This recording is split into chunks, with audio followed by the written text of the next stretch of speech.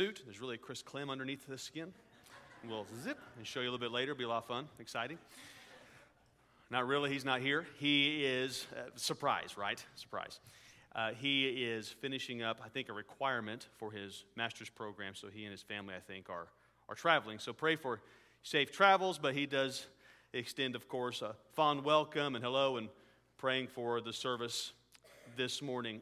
I am always gratified when speaking at various places. It has always been, to me, so gratifying to sense God's Spirit and His presence in His church. Now, that may come as a surprise to you, if I were to tell you that there are some churches where the Spirit isn't free to move among His people, where it is extremely rigid, and where religiosity takes the place of the importance of a true relationship with God. But not at this church, right? Not at this church. And so I'm so thankful that we have such a wonderful worship team and pastors and a board and many various directors and ministry positions that are praying each and every week for God's presence to be here with us. And as we get into the sermon this morning, you may, in fact, remember back to the songs that we were singing together a few moments ago. It's just cool how God begins to interlace these things, sometimes even when we don't plan them. Planning is great, but sometimes God does things even when we don't plan for them. And sometimes what God has planned for you isn't what you planned for yourself, but nonetheless, if we can be sensitive to what His plans are and say, yes, Lord, to His plan, then great blessings will follow. Today's sermon is entitled, No Soup for You. How many Seinfeld fans do I have in the house? Shame on you for watching that secular show. Shame on you. My hand was raised too. I can't condone the show. I have watched it from time to time because there are some really funny episodes. There are some that you shouldn't watch, and we don't, but there are some very, very funny episodes. And one of them has to do a lot with soup, and we'll get to that in just a moment. But today, we're talking about Jacob and Esau. And I hope to really peel apart a life lesson here that we find in Genesis chapter 25, 29 through 34, which is our main text this morning. I'll read it to you. Once, when Jacob was cooking some stew, Esau came in from the open country, famished. He said to Jacob, "Quick, let me have some of that red stew. I'm famished." This is why he was also called Edom. Edom meaning red. In fact, the Bible says that he was very burly. When he was born, he was covered in red hair. He probably looked more like Animal from the Muppets than he did anything else. But here was a man that I can only imagine Esau being very affectionate towards, being red, that being his favorite color, covered in red, and noticing that his brother Jacob had in fact made some red stew. It's interesting that the author makes a point to say that Esau notices what kind of stew Jacob had fixed, a red stew, to appeal to Esau, to appeal to his senses. And so after Esau appeals to Jacob, Jacob replied, "First, sell me your birthright." "Look," Esau said, "I am about to die. What good is the birthright to me?" But Jacob said, "Swear to me first." So he swore an oath to him, selling his birthright to Jacob. Then Jacob gave Esau some bread and some lentil stew. He ate and he drank and he got up and he left. So Esau despised his birthright. Let's pray. Lord, we do thank you for the opportunity to be here and to reflect on your word. God, this is your word. These are your people. The connection that needs to be made, Lord, this morning, by your Holy Spirit, make the connections. Let us leave changed, healed, and delivered, and set free. this morning. In Jesus' name, amen. This story about Jacob and Esau, when you read it, it really sounds like it's all about this. It's all about this stew that Jacob has prepared for his brother. And many, many sermons have been preached regarding this very story about Jacob and Esau. And most of the time, it revolves around, if you've been in church for any number of years and have heard a pastor preach this story, it usually revolves around Jacob being the, can anybody finish my sentence? The deceiver, the distraction, the deceiver. And so Jacob gets this horrible rap. Now, there are many different components to this story, many of which we will not be able to cover in our time this morning. But nevertheless, they're very important. This story represents a myriad of decisions and choices that happened before they meet in the tent. And it has a lot more to do than Jacob deceiving his brother. We'll come back to this in just a moment. The story of Jacob doesn't start here in this tent. It starts years before Jacob and Esau are even born. This story begins with Abraham. Do you remember the old church song, Father Abraham has many sons as Father Abraham? I was one of them, and so were you. So let's just praise the Lord. Then it's like right arm, left arm. It's like we spiritualize the hokey pokey and Twister or something. I don't know. We're really good about doing that. You know what I mean? We take something, now let's drop Father Abraham in it. Now it's super spiritual. It's all good. Right arm, left arm, right foot. Yeah, something like that. I don't know. I am not good with music. So, anyway, not my strength. The story of Jacob and Esau actually starts with Abraham. The reason that Jacob and Esau can even, and they're about to make some, let me tell you, they're about to make some really bad decisions. And we're going to talk about that. But before they are even together to make this decision, something happened before Jacob and Esau, before Isaac, there was Abraham. Jacob and Esau in this story are in a position of blessing. In this story, there's deceit, there's a bad choice, there are a myriad of things that are about to happen. But really, Jacob and Esau are in a position of blessing.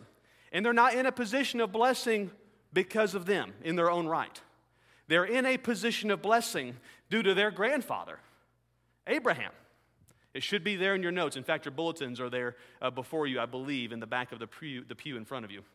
I'm a little delayed on that, but and then I believe the sermon notes are there if you're going to follow along. God said this to Abraham in Genesis 12:2. I will make you into a great nation, and I will bless you, and I will make your name great, and you will be a blessing. It makes me smile when God spoke to Abraham and said this. He said to Abraham, I will make you into a great nation, and I will bless you. I will make your name great, and you will be a blessing. Wow. You see, he signifies some things that are very important to Abraham. Abraham, he wanted children, and he wanted a great reputation, and he wanted some things from God. And God said, I'm going to give you this that's been in your heart. I'm going to give you this. But then he changes the sequence. And he says to Abraham, you will be a blessing. You want to be in a position and position those in proximity to you for a blessing.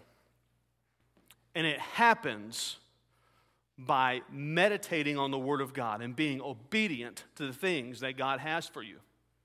Many of you are receiving blessings today that are not in your own right, that you never asked for, but it was because a father and a mother and a grandfather and a great-grandmother and a great-grandfather, they sowed the seeds of prayer way ahead in the timeline. They said, I'm going to have kids, Lord willing, and my kids will have kids, Lord willing, unless Jesus comes back or I die first, and I want them to be blessed. So I want to pray now for God's hand of blessing to be upon them. And God spoke to some of you who have this wonderful spiritual heritage, and you are now the recipients of those who have gone before you. And now it is your choice. It is your decision to make. It is your function as a believer to begin to position those in proximity to you for a blessing. I mean, can we preach this morning and talk about the word like we're in church on a Sunday? God wants you to be in proximity for a blessing. And it's not just to receive stuff. I mean, if you're praying for a car, and God gives that to you, I'll rejoice with you. But blessings are not necessarily things. The blessing is being like God and carrying His presence with you no matter where you go and what you do. Being a presence that impacts lives, that's the blessing. The blessing is being more like God, to be used. He said, Abraham, you will be a blessing. And because Abraham was a blessing, the residual blessings of God carried down throughout generations, all the way to the line of David. And eventually Christ, who became the Savior of the world. Are you following me? Are we making sense this morning? God wants to bless you and bless those in proximity to you because He wants His kingdom to move forward. This is why He said to Abraham again in Genesis 22:16 through 17, He said, I will surely bless you and make your descendants as numerous as the stars in the sky and as the sand on the seashore. Your descendants will take possession of the cities of their enemies, and through your offspring, all nations on earth will be blessed because you have obeyed me. Obedience leads to blessing. Obedience leads to blessing. It's always amazing to me how we can commit our lives to Christ and say yes and amen, this is wonderful, and I've received forgiveness. And then we walk in defeat as if we have nothing else to live for in life. Like, well, I guess that's it. That's the climax of my entire existence. It's over. I will continue. I've accepted Christ. Now I'm just gonna go ahead and walk in defeat. Some Christians live defeated because they have developed mental roadblocks. Instead of being prayed up, studied up in God's Word and ready to obey and be a blessing, we get chained up and shackled up by our mental roadblocks. We don't think that God can do anything beyond our present circumstance. I mean, say amen or oh me, but you got to be, you got to be on one side or the other here because you cannot say yes, verily and amen. I believe that God, I believe that Jesus is the Son of the risen God, and He loves me and He cares for me, and then walk in a defeated life. We don't see how God can. But I have good news for every person in this building this morning. If you feel like you've been shackled up and chained up, get ready for a change up because God wants to do something amazing in your life. He wants to resurrect some healing power in you this morning if you will just be open to receive it. If you're open, my God can do anything exceedingly and abundantly above what we could ask or imagine if we will just be willing to get out of our box and say, yes, God, I will. But you see, the problem that we run into, because we're physical, because we're mortal, because we have this brain, at least most of us, and we have a heart, we have emotions, those objects of humanity, they convolute what the Spirit is trying to do sometimes. Are you with me here? How many of you have felt in your spirit, God wants me to, but your flesh said, no way, Jose. I ain't doing it. Right? We live life at times feeling defeated, stuck in bad situations, and afraid to change, or we think we're unable to receive a promise, receive a blessing, or be a blessing, because mental roadblocks distort spiritual reality. Your wonderful, physical, brilliant brain that God gave you will, as my dad used to say, sure enough, halt everything that God wants to do. When I was a child, I can see him reading it. Oh my gosh. I may cry if I tell you about this, but when I can see I have a a really weird, we're talking about brains here, right, you guys? Okay, so mine's not as big as a lot of people's, and it takes me a while to download. And so I will read and study, and if my recorder is on, I won't miss a beat. But the problem is I forget to hit the record button sometimes, and so I don't remember some things. I'm paying attention. I have nearly a photographic memory. I can see it as it happens and remember it very, very well. But it's hard for me to remember what I ate this morning. It's really weird. It's my flaw, my curse and my blessing, I suppose. But I can see my daddy reading to me and telling me the story of the train that could. Did you ever hear that story? This little train? And Dad was very, very, he was very, very animated, okay? And so he would do the choo-choo sound, all this stuff. And he would say, all right, Joshua Joe, listen, you can do anything you want to do if you put your mind to it. Oh, some of you also had good parents like my mom and dad. Okay, or maybe you've become the good parent. You've become the believer. And so my dad would read this book, and he would say, he would do all the sounds. He would say, okay, and I'd sit there and I'd look. I could see him. Now, I outgrew him by the time I was 13. I was taller, so this was when I was really little because I was still looking up at him. And he would say, chugga, chugga, chugga, chugga, chugga. And he would say, oh, that train, that little train, he didn't know if he could at first. He would try to go up a big hill because the story's about a train that's trying to get over this big hill. And he doesn't know if he can do it. And so he chugga, chugga, chugga, chugga, chugga, chugga. And he chugga, chugga, chugga. And he slows down. Dad would slow down. And then he would say, but then that little train, he'd just push through and he would go, chugga, chugga, chugga, chugga, chugga, chugga, chugga, chugga, choo, choo, choo, choo, choo, choo.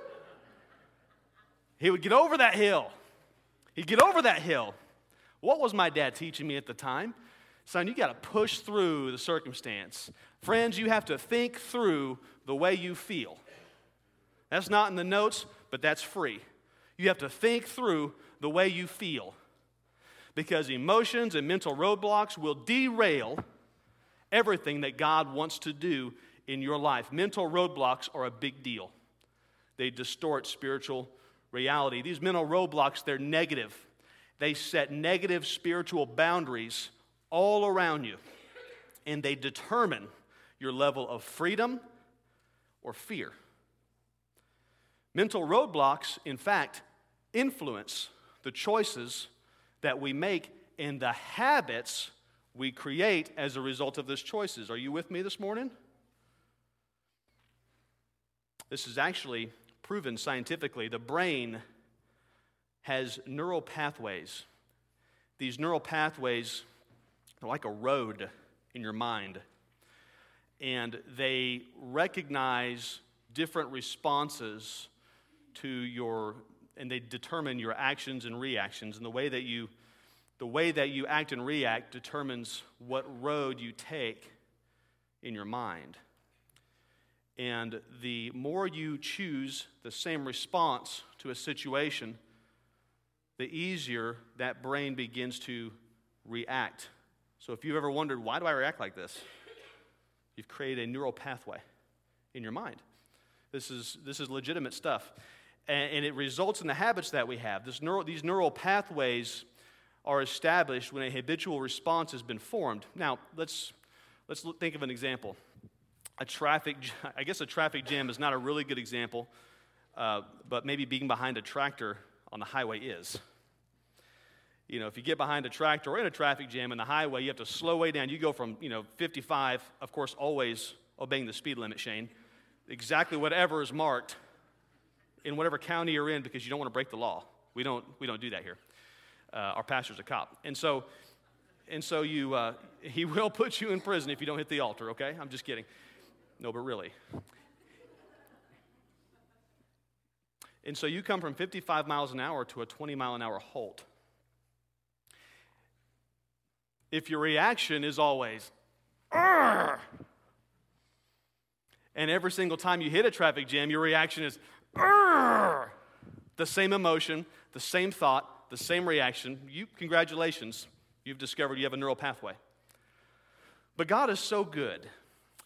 It's awesome to me that we keep discovering the things that God has designed in us, because we are His design. The International Encyclopedia of the Social and Behavioral Sciences by J.H. Koss, written in 2001, it's a science book.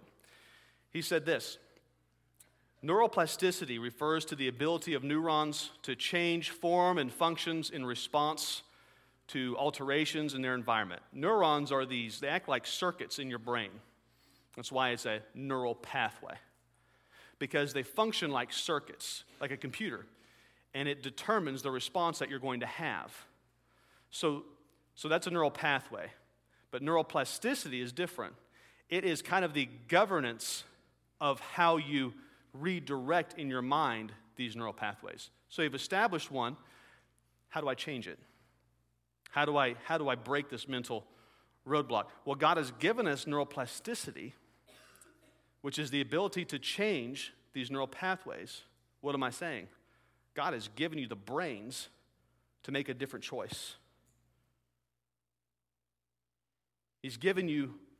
God has given us neuroplasticity. He's given us, it affects the way we learn, we grow, and develop. He's given us neuroplasticity to recognize our ability or inability to make a decision or to change a decision.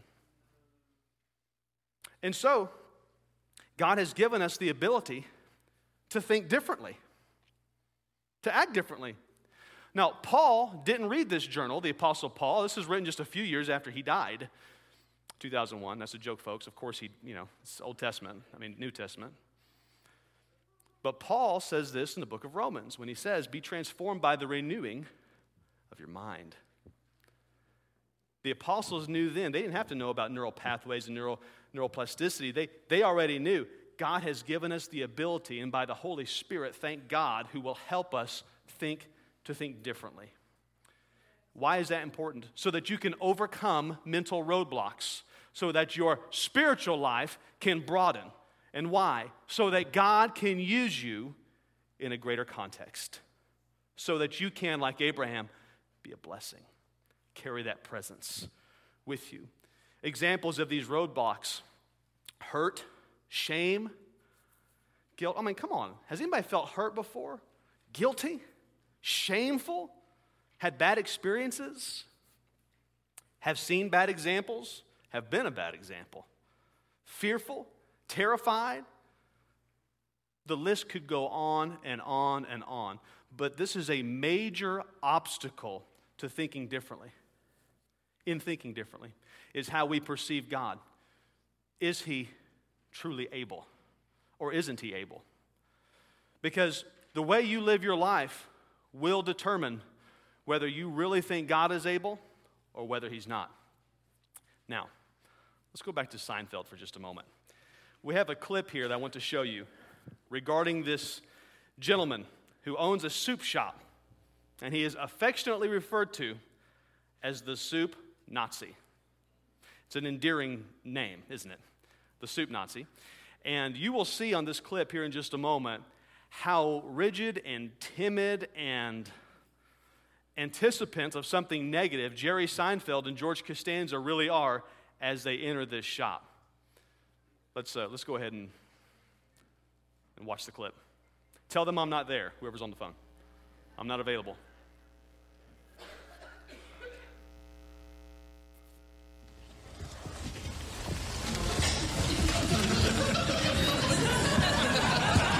Medium turkey chili. Medium crab bisque.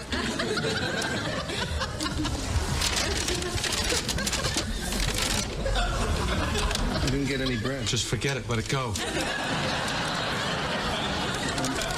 Excuse me, I think you forgot my bread. Bread, $2 extra. $2, but everyone in front of me got free bread. You want bread? Yes, please. $3. What? No soup for you.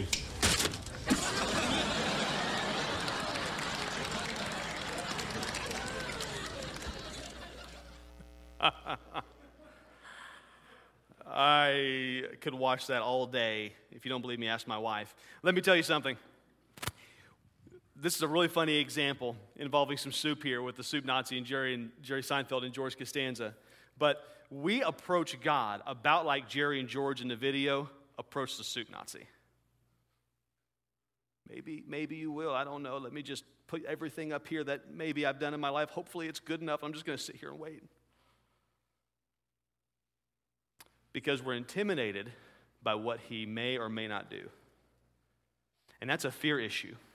And a fear issue is a faith issue because you don't think your faith isn't great enough to overcome the fear that you have because your level of expectancy is at ground zero.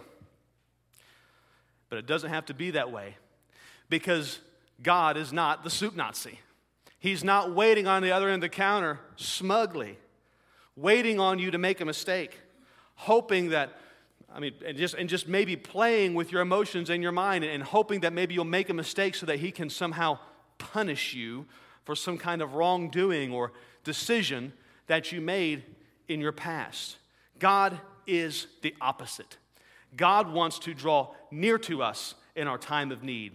The author of Hebrews chapter 4 says this, "For we do not have a high priest," talking about Christ, "who would come, who is unable to empathize with our weaknesses. But we have one who has been tempted in every way, just as we are, yet he did not sin. Let us then approach God's throne of grace with confidence, so that we may receive mercy and find grace and help us in our time of need." Paul wrote to the Philippian church and said this, "And my God will meet all your needs according to the riches of his glory in Christ Jesus." In the book of Isaiah it was written, "So do not fear, I am with you. Don't be dismayed. I am your God. I will strengthen you and I will help you. I will uphold you with my righteous hand." And then Isaiah wrote again in 43. And he said this, "For I am about to do something new. See, I have already begun. Do you not see it? I will make a pathway through the wilderness. I will create rivers in the dry wasteland." Come on, have you ever felt like you're walking through the wilderness? Like you're in the dry and barren wasteland? There is hope for you because you don't approach a God who is unable to empathize with your weaknesses, with your failures, with your hurts, with your mistakes. You approach the throne room, the Bible says, with very much confidence because we know that Christ is there presently, right now, at the right hand of the Father, interceding on our behalf because we are broken, we are mortal, we're not perfect, and we make mistakes, we do sin, but we have a God who loves us and who cares for us and who is willing to accept us just as we are if we are willing to be obedient because he wants somebody, come on. He wants somebody that is willing to say, "I don't care what I've done anymore, God. I laid at the cross. I know I'm imperfect, but if you will just use me, I will be obedient. I will obey to the nth degree because God, more than anything else, I want to be a blessing for your great name. And I want your presence to be felt in all that I say, in all that I do. I want it to glorify you, God." God wants to release his power in you, on you, through you. That's the blessing. That's the blessing. This is why he said to Abraham in Genesis 12:2, "You will be a blessing." He wants to release what you need. He wants you to be obedient in what he has called you to do. He wants his presence felt at home, with your colleagues, with your families, in businesses, in organizations, and by your obedience to his word, his instruction through his word, your families, the businesses you serve, those in proximity to you, all of your relationships, the state, the nation can be blessed if we will just be willing. If we'll just be willing, because God does have a plan. Jacob, he was cooking the stew, and I have this vivid imagination, and so I could just imagine him, making this soup, and I almost, I don't know if you've ever seen those old Looney Tunes cartoons with that crazy, witch that Bugs Bunny would run into, but she would, Eye of Newt and all this stuff, and she would stir. And I just imagine Jacob, just craftily adding things and making sure that the stew was just so red and so ready for Esau, because he knew, he didn't have a watch. It was more like, I'd go outside, a sundial watch, you know what I mean? And so he knew the time of day, and so he knew that his brother would be coming in soon. And so he wanted to prepare that soup. I would imagine that it was probably the best lentil soup he'd ever made. I would imagine that soup was probably smelled terrific. I imagine that soup was very, very pleasing to the eye. I imagine that that's, I just want to see if anybody was awake in the middle row, that's all. There's nothing in here. I imagine that soup was just so succulent. And so Jacob prepared the soup, and in comes burly Esau, famished. And he says, give me some of that soup. Give me some of that soup. I'm not as burly as Esau, it chokes me up. And so Isaac says, sell me your birthright. Esau says, what good is a birthright if I'm about to die? You know, Esau, he wasn't really dying, folks. He wasn't. He was not really dying, but he felt like he was. Why? Why would he make that comment? He was hungry. Right, very, very hungry. He wasn't dying in Isaac's house, but he felt like it because in the moment, he had a dire need. You know, life pressures are this way, aren't they? I mean, in the moment, it feels unbearable. I mean, come on. This is the real deal. This is in your face. This is the real stuff. This is day-to-day life. This is where we live, isn't it? Life pressures can feel so unbearable, like there's no way out. And so when life pressures feel unbearable, we don't remember the promises of God. It narrows our focus. And a narrow focus equals a limited spirituality every time. I only see what's in front of me. Esau's words seem to mean, I'm going towards death anyway, so I shall never live to inherit any of these promises. I'm never going to see Canaan, I'm never going to get any of these future blessings anyway, so what good is a birthright to me if I don't get to enjoy it, if I don't get to enjoy my life the way I want it? That's what he's saying. Are you with me here? Hello, this is ringing somebody's bell because it sure enough rang mine when I was developing it. This language communicates a lack of care for the promises of God. Hebrews 12:16 says this. He was addressing, the author, sexual immorality. And then he raises up an example, the author in the book of Hebrews. And the example is Esau, remembering back to the story that we're going through this morning. And the author wrote, see that no one is sexually immoral or is godless like Esau. Godless, who for a single meal sold his inheritance rights as the oldest son. Sold it. So the author says, sexual morality, same thing as godless. Same result.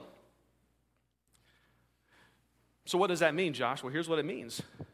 It means that not adhering to the promises of God is a waste. It is a way to live a godless life. You can accept Christ and live defeated your entire life. You can accept Christ and live a godless life the rest of your days and never inherit the blessings that God has for you. Because in the moment, you are too concerned about being comfortable, about the situation. I'm going to ruffle too many feathers, or my boss hates me, or God doesn't care about my financial position, or I'll never be healed this way, or my son or daughter will never be saved, or my grandchildren will never be saved, or I'll never get a car that I want.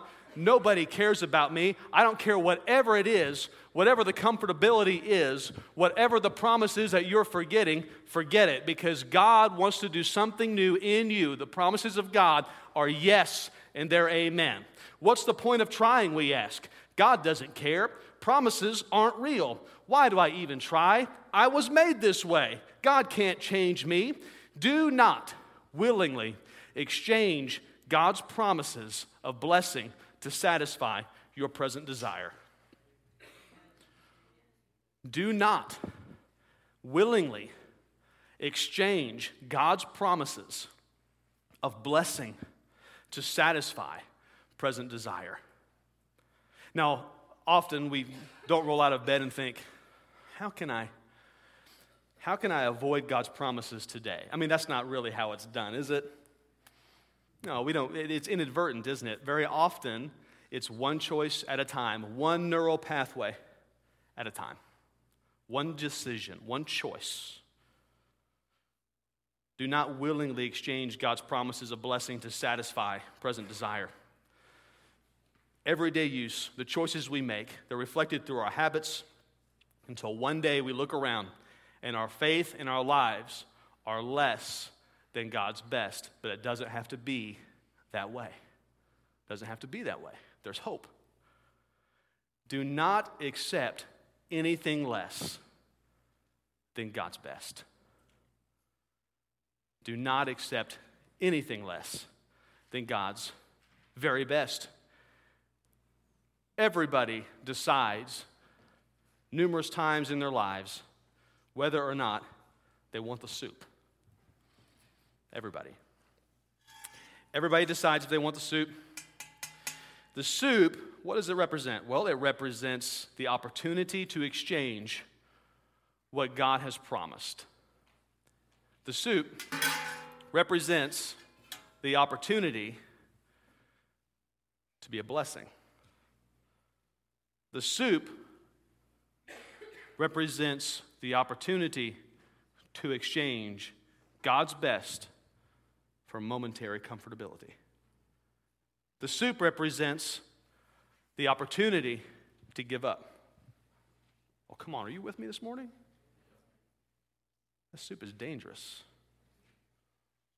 The soup is very dangerous. The soup exists every day. A choice, a temptation, a thought, a passive move, a stab in the back, an emotional response.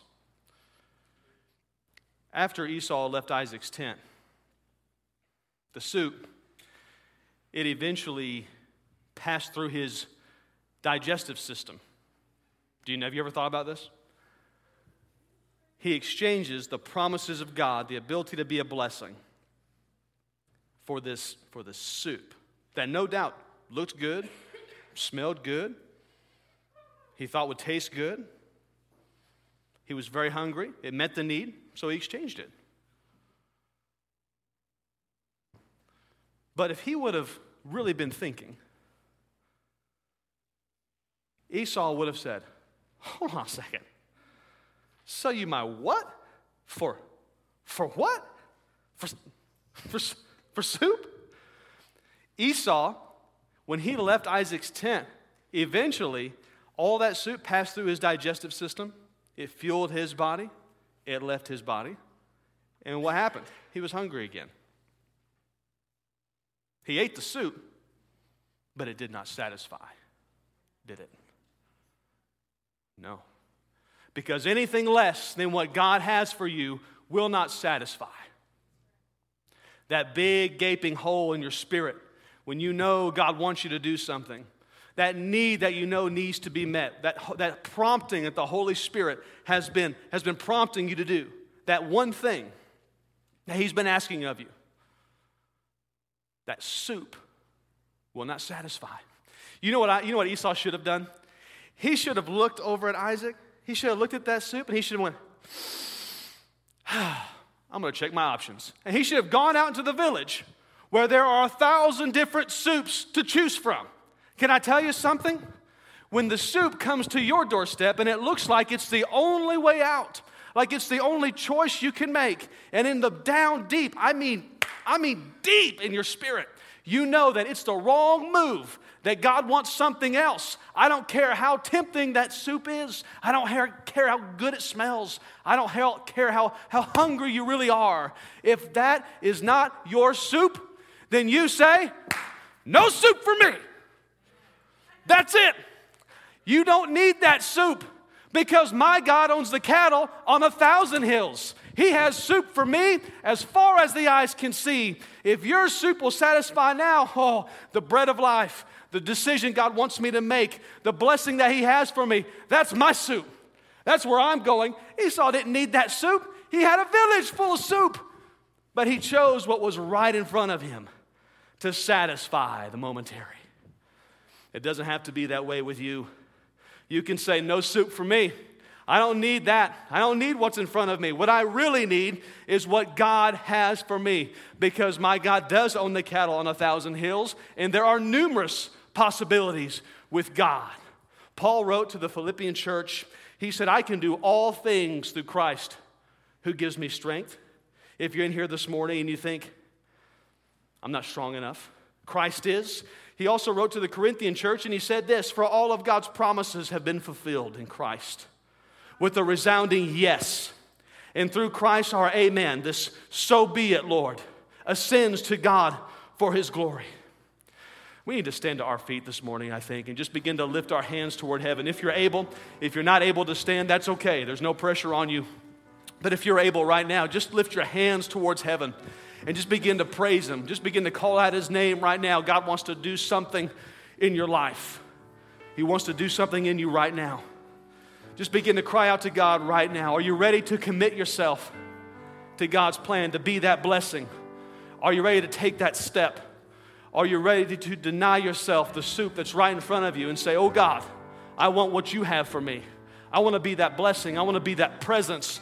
I want to be that proximity of kingdomship on earth. I want to be where you want me to be, God, regardless of the cost, regardless of the circumstance, no matter how tough it is for me to mentally break through. God, I want to serve you with all that I have, with all that I am, with all that I have to offer. It's not much. I'm just a human being, but God, you can do all things through me.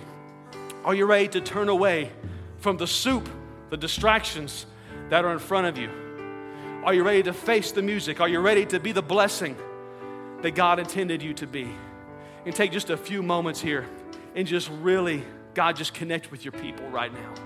Just connect with your people, Lord. It's your word, not mine. It's your word. And right now, God, your Holy Spirit is doing something in the hearts of your people.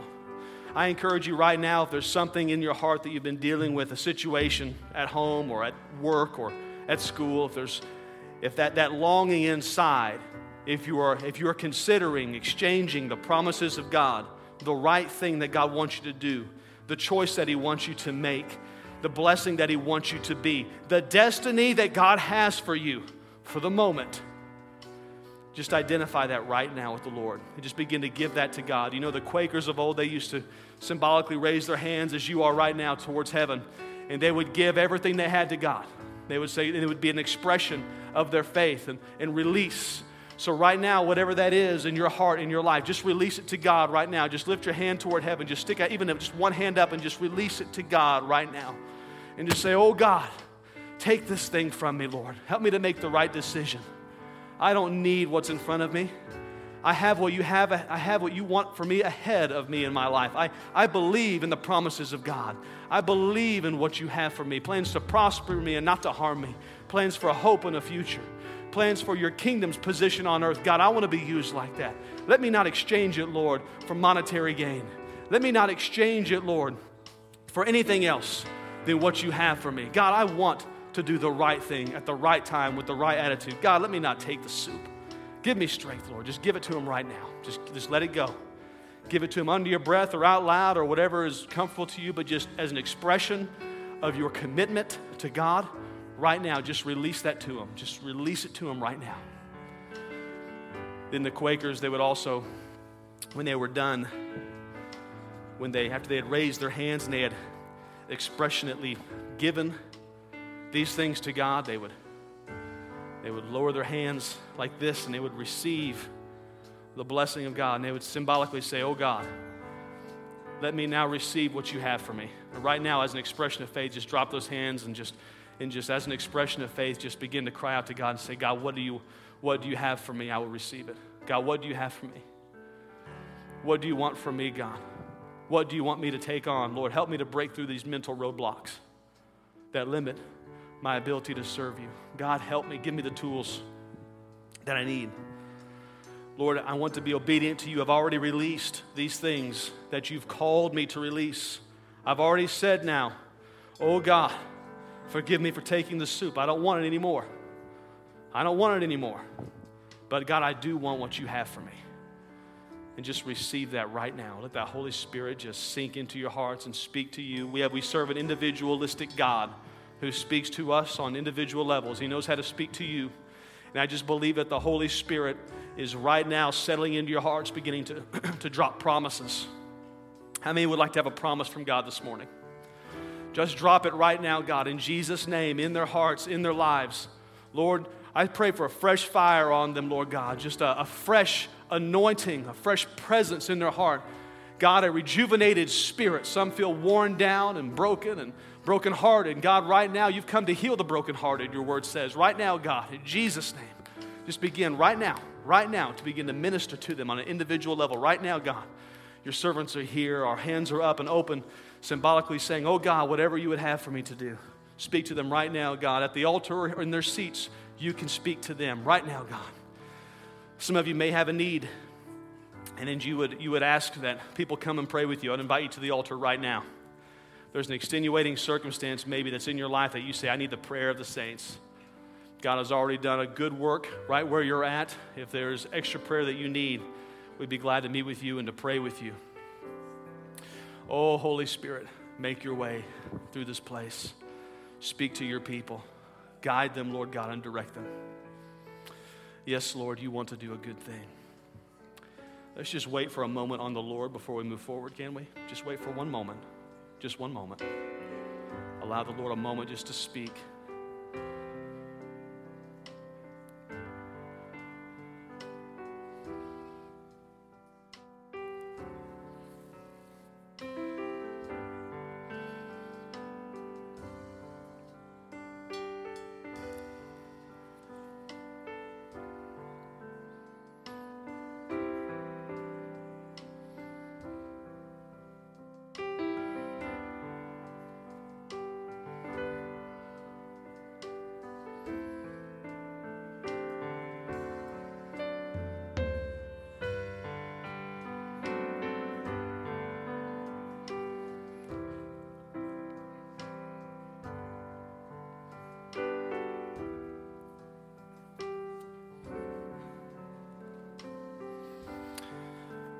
Let's close a slightly different way this morning.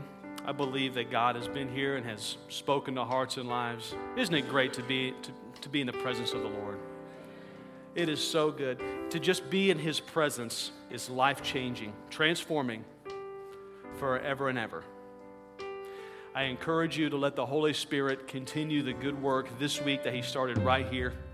And like Jacob and Esau, I mean, some of these things have been in transition maybe in your life for many, many years, but wherever you're at, whatever soup's in front of you, whatever God spoke to you today, like Mary, who the angel appeared to and began to speak great things about her son, Jesus Christ. And then the Bible says that she hid those things in her heart and meditated on them. Meditate on the things that God has given you this morning, the things that He's spoken to you. There's nothing too far-fetched, outlandish, or minuscule that will not affect the kingdom of God. Big or large, but that's the same thing, I guess. Big, large, small, medium size, whatever your shoe size, color, race, creed, doesn't matter. God can use you right where you're at. Hide those things away in your heart, pray over them, and then live them out in life practice this week. And let the kingdom be felt here on earth. Father, these are your people called by your name according to your purposes. I ask God, the word that's been heard this morning, Lord, I just ask that you let it germinate, let it take root, let it change hearts and lives this morning, and help us to allow it to change us, Lord God.